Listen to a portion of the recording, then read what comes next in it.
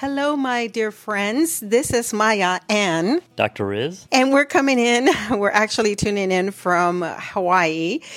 Just a quick hello because we were not able to film or record an episode this past Monday because we have been traveling. We're actually taking some time to rest and to manage our stress. In other words, we're just taking it easy.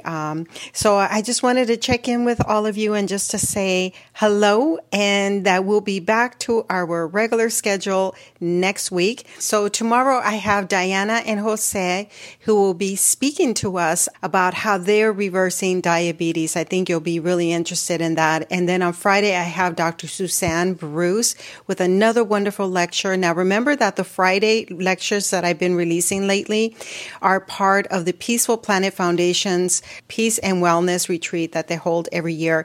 And as a matter of fact, you might want to remember this, but next year in April, they will have their following retreat. And this time their keynote speaker will be Dr. Neil Barnard. So I'm going to continue to give you more information on that upcoming retreat. In the meantime, I hope that you're doing well.